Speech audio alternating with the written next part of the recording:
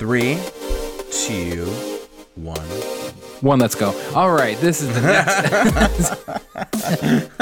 I'm keeping that in. I'm keeping the whole thing in there because, Paul's Coup is the name of this episode. Welcome to the Thoughts of the Round Table. I'm Matt Rebar. And I am Paul Laux. Sorry if you hear my computer updating in the background. Can you just imagine we're talking and it's just like that, like that 1999 modem sound just going at it. I was telling Matt earlier, he called me on Skype and I had my headphones on full blast.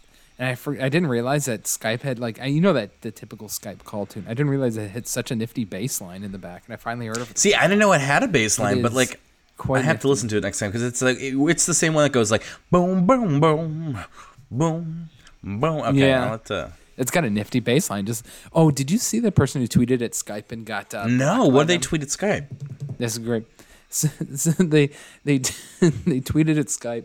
I think it was roses are red, Skype is, and Skype responded, Skype is blue, and they responded back to him, Skype blew a 17-year lead to Zoom, and then they got blocked. Well, here's the thing though, why I don't even get why Zoom blew up.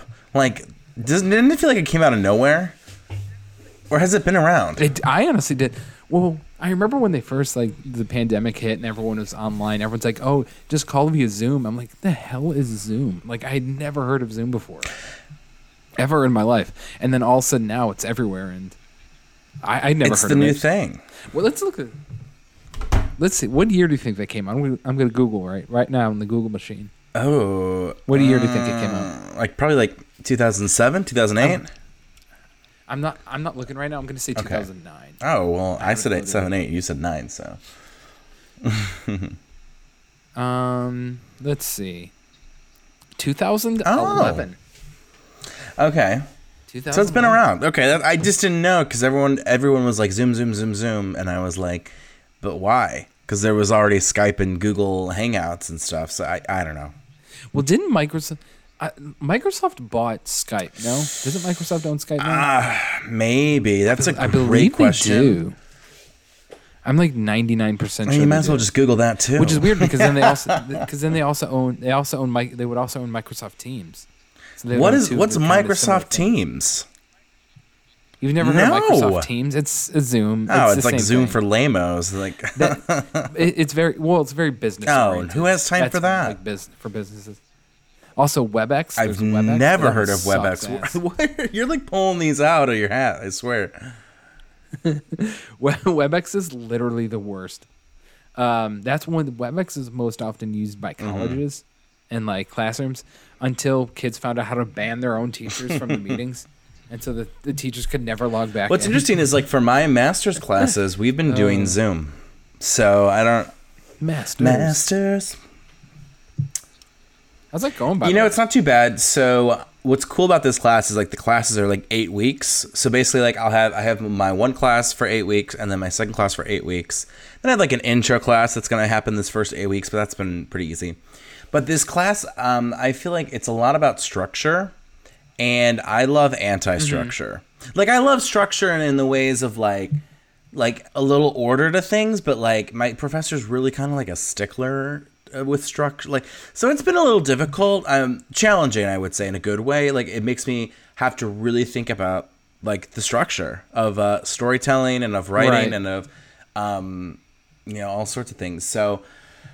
Yeah, and it's a lot more Catholic than I thought it was going to be. So there's a lot of... Really? Is it churchy? A lot of religious parallels and exercises, which, I don't mind a little bit. Like what? This week's assignment was I had to listen to, this hour speech about, the Christian as poet, and I have to write a reaction to it. And ironically, Paul, I got to tell you, my reaction's going to be a little harsh because I didn't agree with some things he said. I have a list if you want me to tell you. Well, yeah, go ahead. Let me pull up my school tab. I didn't realize I was a Christian college. So the one thing he said was that it should be a mandate that everyone's a poet or an artist. And I was like, what? I was like, the wheels came down hard on that one. Not everyone has a creative mind. I was going to say, not everyone has a creative mind. I'm a firm believer in you can be whatever you want. You can play soccer. You can write poetry. You can, work in business.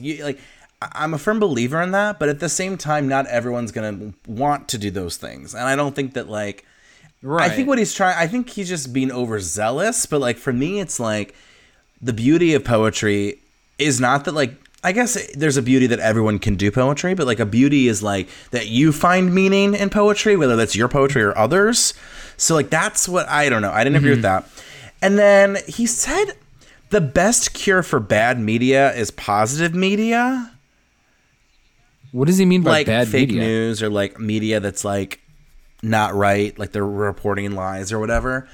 And I was like, no, I think What is positive like media? good then? stories, like I like feel good stories, Like yeah. feel good and I'm stories, like, or like and my thing is like, no, the best cure for bad media kind of twisted is to logic is call that? out bad media. Like it's not to be like, Right. oh, well, that's a lie. So let me go read a story about a fluffy red panda escaping the zoo. Like, you know what I mean? Like I feel like that was a, it's like, ooh, Trump had some lies in the press conference. Let's talk about this. This snuggle yeah, bear. it's like, ooh, I don't want to see that bad media. I better go, to the BuzzFeed quiz. And then he said one other thing. This is the third thing that I had an issue with. That was like, I would have dropped this class like it's hot. no, man. I'm enjoying the class. Really, it's just like this is just like the one assignment. This isn't my teacher. This was like a thing for the assignment. So this was some other guy. So like these aren't the opinions of my professor. Well, I guess my professor thought that the speech was interesting enough to have it be an assignment. So this speech that I'm listening to, third thing, you don't ask your tribe, race, or orientation to give you meaning. You get meaning from Jesus Christ. And I was like, Wait, say that basically again? he was implying that you don't get meaning, you shouldn't get meaning out of your tribe, race, or orientation, like basically your demographics. That's what I was confused about. What he meant Well, by tribe. just he's this white privileged guy who's speaking. He's like, and I get like it's like I understand what he's trying to say. He's trying to say, well, everything goes back to Jesus Christ, and like that's where we should strive to kind of get our meaning from, or what have you. But there's a Were you in a sermon or? this was like a podcast. I think he gave this speech at like a theologian seminar. The speech that I listened to. It's not my professor. It's a speech from another guy who I have to analyze for this assignment. So I'm writing it off of Okay. like basically like if MLK gave a speech and you analyze the speech. That's like the gist. But like to me it's like, well, it's so insensitive because, it's easy for like some basic white guy is to be like, well, yeah, you shouldn't get your faith from being a white or a guy. You should get your faith from Jesus Christ. But it's like, but that's not the universal experience. There's plenty of women who get inspiration and meaning from their gender, and plenty of LGBT artists who get their meaning from their orientation, and plenty of black artists. I mean, especially like this year, with Black Lives Matter, I mean, the importance of like the meaning that there is in black lives and black opinions and black ideas. So it just was like, those were three things that I was like, so my response is probably going to be a little, not heated, but I don't know. I was not a fan of the speech. There was one thing I liked about the speech, but like, so I'll make sure to end on that happy note, like a compliment sandwich, like, oh, I liked the time when he said this, but otherwise I just felt like, and then all negative right. in the middle. I just felt like it was very, I don't know. I was expecting more. I really was, but it kind of was like, it just seemed a little judgmental. I think that the tone of the speech seemed judgmental to me almost. I don't know. It kind of reminds me of those the Catholic schools and how they would always bring in speakers like that, and who would it's always so centric around religion, even though it's the most like random ass topic. Like they could be talking about like the Pythagorean theorem, and we're like, well, Noah used it when he was making the boat. Like they always try to like shoehorn that in. Well, there. and I went to a Jesuit high school and a Jesuit college, and the Jesuits are like the hippies of Catholicism. And so, like, in their culture, in the Jesuit kind of upbringing, it was about action and service. That was the thrust. Can I ask you a question about that, actually? Growing up in a Jesuit school or, like, school system like that, and I hope this isn't too personal, but I'm curious. Did you come out in high school, or was it, like, did they not? I was, like, sexless in high school. Like, I was so busy. Because you said they were the hippies. Yeah, oh, yeah. Very pro-LGBT. LGBT. I mean, very open to, like, I think most Jesuit, like, priests are very, like, Black Lives Matter, and they're very, like, open and giving and social justice and because I've heard oriented. that. But and that's the thing. I just think didn't a know lot what of it comes degree down they to, were. like, who are we to judge? And I think that's a huge part of it. I mean, the action and the service is part of it, but then who are we to judge? And I don't know, because there's some people who in their religion they use it as like as a way to crucify other people. Like, oh, you're doing this? Well, the Bible says this, or I believe this. And it's like, those I think of the best faith are people who can say, here's what I believe, here's what I think. You think differently, you do this differently. Okay, I appreciate having this discussion. Have a great day. Like, have that dialogue of here's what I believe, but like respecting other people's beliefs and other people's, lifestyles, what have you. So I don't know. It's kind of crazy to me when I think about all the people who are religious who support Trump. Because Trump literally stands. That baffles me to no end, honestly. I mean, if you think about what Trump stands for, his entire life has been debauchery and sin and shady business. He's literally the antithesis of everything like the religion teaches, essentially. And they weirdly try to I swear to God, I no pun intended, I do not understand why the evangelicals grab on him. I honestly don't get it. Maybe they deep down, just since he's their guy, I guess, and on the right side, their kind of hand is forced, and they don't want to see hypocritical.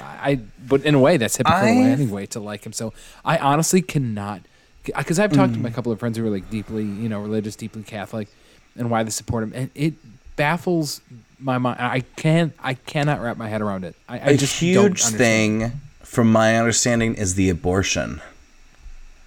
That's a huge topic for evangelicals, and apparently Trump said three times. Yeah, one topic based, and apparently Trump said 3 times I don't like abortion, and that makes him the better candidate than anyone else, which is kind of crazy. But I feel like if you're one issue voters, one issue voters, I feel like that is always the issue. It's always abortion. When someone says I'm a one issue voter, you know what they're talking about. Yeah. You immediately there's a great article that I read years ago by Regina Brett that I think summarizes how I feel about it. And she talked about how we need to create a society where there's not really a need for abortion. Better sex that's the ed, goal. Better, healthcare systems, better daycare systems, better adoption systems, just make it so that we live in a society where abortion's legal, but it's not happening to the extent that it's happening right now. Right. Well, let's be honest. No one wants it. No one wants it. No one's what I crave today? A nice abortion. No one, right. Absolutely. But so the goal is to push it to push it to an area where we don't have to do that anymore. They're just done. They're not a thing anymore because we don't need them. There will always be a prevention and the health. The problem is, there's just certain pregnancies where things happen, and that has to happen. It will never not be completely off the table, I think. But do you want to work toward that? Doesn't absolutely 100%. I mean, you want to try and minimize, I think, as best you can. But the problem is the people who don't. Here's the thing: people who say that they're pro-life, which ironically, some people who say they're pro-life aren't pro-life, because if you're pro-life, that means you're anti-death penalty. That means you're anti-war. What you're saying is you're anti-abortion. Which I can get why you'd be anti-abortion, but then then you're saying, oh well, I'm anti-abortion, but I don't want people to be educated on sex, and then you're saying I don't want people to receive health care, and I don't want women to receive birth control, and it's it's a complicated slope, my friend. That's what it is. Yes. It is. So what do you want to do now? Do you want to go into your advice? I do got a good advice for you if you want to hear it. Okay, let me start with the news. Then. Yeah, give me some not the news with you, Paulie. All right, so this happened somewhere in the South, I think. It was this Taco Bell, and this guy got arrested. This is the stories I miss, man. I wish we could just go back to normal life so we could get more stories like this in the news. But he was arrested because he went through the Taco Bell drive-thru butt naked. Oh my gosh. And when they asked him where his clothes was, he goes, well, they're in the washer and I was hungry. So he just took his clothes off to throw them in the washer and just went to Taco Bell in the meantime. Wow. And got arrested. That's ballsy. Literally. Literally. Have you ever streaked or anything? No. Have you ever done anything like that? Not really. You know why? Because like it's cool for like 5 seconds, and then everything just goes to heck, and then you're cold. So you and have you're warm. done it? No. I'm just saying, like in like when you watch it happen, like someone like races across the football field and they get tackled by security. It's like, whoa, like that dude. Like 5 seconds of him like flashing, and then boom. Like there's just, I don't know. I have considered skinny dipping. I don't know if you have though. Like maybe I'll do that. There was my wife and I we're going to go to a hot spring, I think in Utah. Oh. That I think was it was like private, but it was like clothing optional. I would have probably done something like that. Mm-hmm. Like a nude beach, I'd probably do. I feel like I'd do a nude beach. Interesting. But would you do that? You wouldn't do that? You wouldn't do like a nude beach or something? I gotta tell you, I'm a little self-conscious about my body, and I don't know. Would you go with somebody you know? Depends on that relationship, man. That is, I mean, if it's like, hey, what you doing, sister? Like, oh, but I think Like a tertiary friend? someone who, like, God forbid, things go wrong. What's worse though? Doing that with a tertiary friend who you probably won't ever see again, or like one of your best friends who you know you're going to see? Oh, I'd rather do it with someone who, like, if I needed to drop them as a friend, it'd be easier. So someone in that third, fourth circle of friends is perfect, right?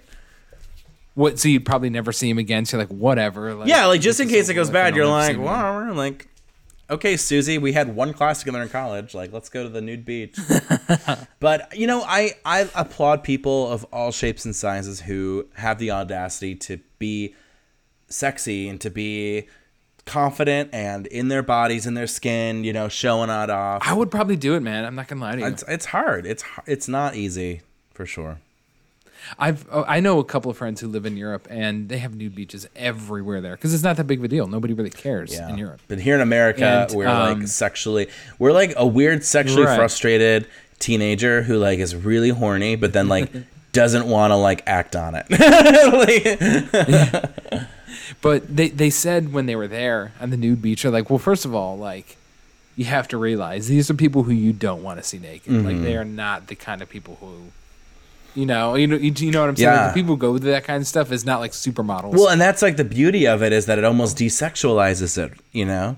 Like if you went to these places and you were just like hubba hubba, like then it becomes a violation of sorts. But like if you go and it's just like, yeah, who cares? Tits out, right? Like it just doesn't have that same violation element to it, but I don't know. All right. Also, did you happen to see that video? I wish I could show video. Maybe we could incorporate that one day. But of that girl who was flying a kite and got picked up and thrown 30 feet into the air end of this kite. Was it in Thailand or something? Yes, I saw she got pulled it. up on this kite. How is that even possible? 30 What feet kind in of the air. wind is going on? You know those bouncy houses? Like those big square bouncy house castles? I saw one of those get lifted about 100 feet with a couple of kids. Oh in it. my god, yes. Like, it I was- saw the video too. It's horrifying. It is horrifying. I'm pretty sure they all were okay because it just kind of floated back down. it just kind of, it was like the House and Up or something, just kind of like slowly coming back down. They caught the girl though. Yeah. She kind of just that's floated the thing down with and they got her. interesting video is she comes down and like 40 people just like jumped on top of her. Like it was like a football. Like they were like, get her. Like they tackled her. Oh my gosh. Skydiving. Would you ever skydive? I want to. I'm open to it. I mean, I think we're all nervous though. Like if the second parachute doesn't open up, like ooh. But I know someone who got paralyzed from that, so I'm not doing that ever. really, Yeah. it was a second parachute So situation. It was like a What? second parachute situation. No, just came in hot, landed on his butt, and yeah, did not end it well. I mean, he's good now. Like he's a great guy, and he just actually, it's kind of impressive. He just kind of laughs it off anymore. But yeah, I mean, that's the kind of stuff, man. Like, because you think about it, like, man, just think about it like this. Say your second parachute doesn't open again. You got a long time to think, man. A long time to think. Gosh. Ooh, Ooh, now you have me scared a little bit. I'm not that crazy. All right, let's get into the device. Oh yeah, I just have a quick one for you. My new manager, this is askmanager.org, my favorite. My new manager started during the pandemic. Our office is working remote, so we've only chatted on the phone or over email. He seems like a nice enough guy so far. However, last week I woke up to a Snapchat friend request from him. The request came in sometime between 11 p.m. and 7 a.m. I feel like it's inappropriate for my 45-year-old boss to add his 25-year-old employee on any social media platform, but Snapchat in particular feels weird. I asked a boyfriend and some friends, and they agreed it was strange. I checked with a coworker to see if my new manager had added him on social media, and no, it was just her. I didn't accept the request. Yeah. I haven't said anything to him or anyone at work besides my coworker who's a friend. What should I do? I don't want to make it a big deal, but I do feel a little uncomfortable. And Allison's like, yeah, that's weird. It's Snapchat in the middle of the night. He's a male coworker who's older than you. It's just weird. I'm sorry that that's the case, blah, blah, blah. As for what to do, you can absolutely mention it to him if you want to. Hey, I got your Snapchat request. I really only use Snapchat with friends. Or you can ignore it, which is, or at least should be, a message in itself. You can mention it to other coworkers. It can be useful for other women to know about it in case he's violated boundaries with them. And there's value in bluntly stating this is weird and not feeling like you have to silently wonder about it on your own. Oof. But most importantly, this should significantly decrease or remove any benefit of your doubt if you or the other women give him in the future. So if your manager does something else that feels off with women at work, let this underscore that you don't need to go through the whole plausible deniability dance where you second guess yourself. But maybe he didn't mean it that way. Could I be misinterpreting? If he acts like a creep, it's fair to assume that he's a creep at this point. Ooh. I agree. Like, when have you ever added someone in the middle of the night on Snapchat in a innocent manner? I don't use Snapchat, so I guess I can't really relate to this one. I'm trying to think of, I've never just randomly added people. That's never like on Facebook or anything. So that's like, I don't know. I've never gotten into that mindset. I would never do that. Like just somebody, totally random. It's just so creepy because I think Snapchat, obviously you have the whole sexting element to Snapchat. Also, yeah, because Snapchat's a little bit different than Facebook. Like, if you were to add like somebody you just met randomly on Facebook, that's not that big of a deal. Snapchat's a little different. Like, I feel like midnight, 1, 2 a.m. Like, I get you're a late night owl. Time's irrelevant. See, I think the time is a little. I agree with you in the sense that it doesn't mean anything, but it doesn't look good. It doesn't. It certainly looks like, what were you doing at 2 a.m. friending me on Facebook, let alone Snapchat, which I think Snapchat's a more personal. I think it's a more personal social media app, I would say. Facebook and Twitter, they're a little bit more open forum kind of thing, right? I would argue that Instagram and Snapchat, they're a little more like, I don't know.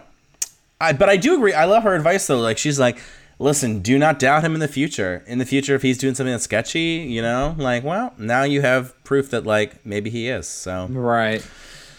Well, I think this was a cute. If it was anything, go ahead.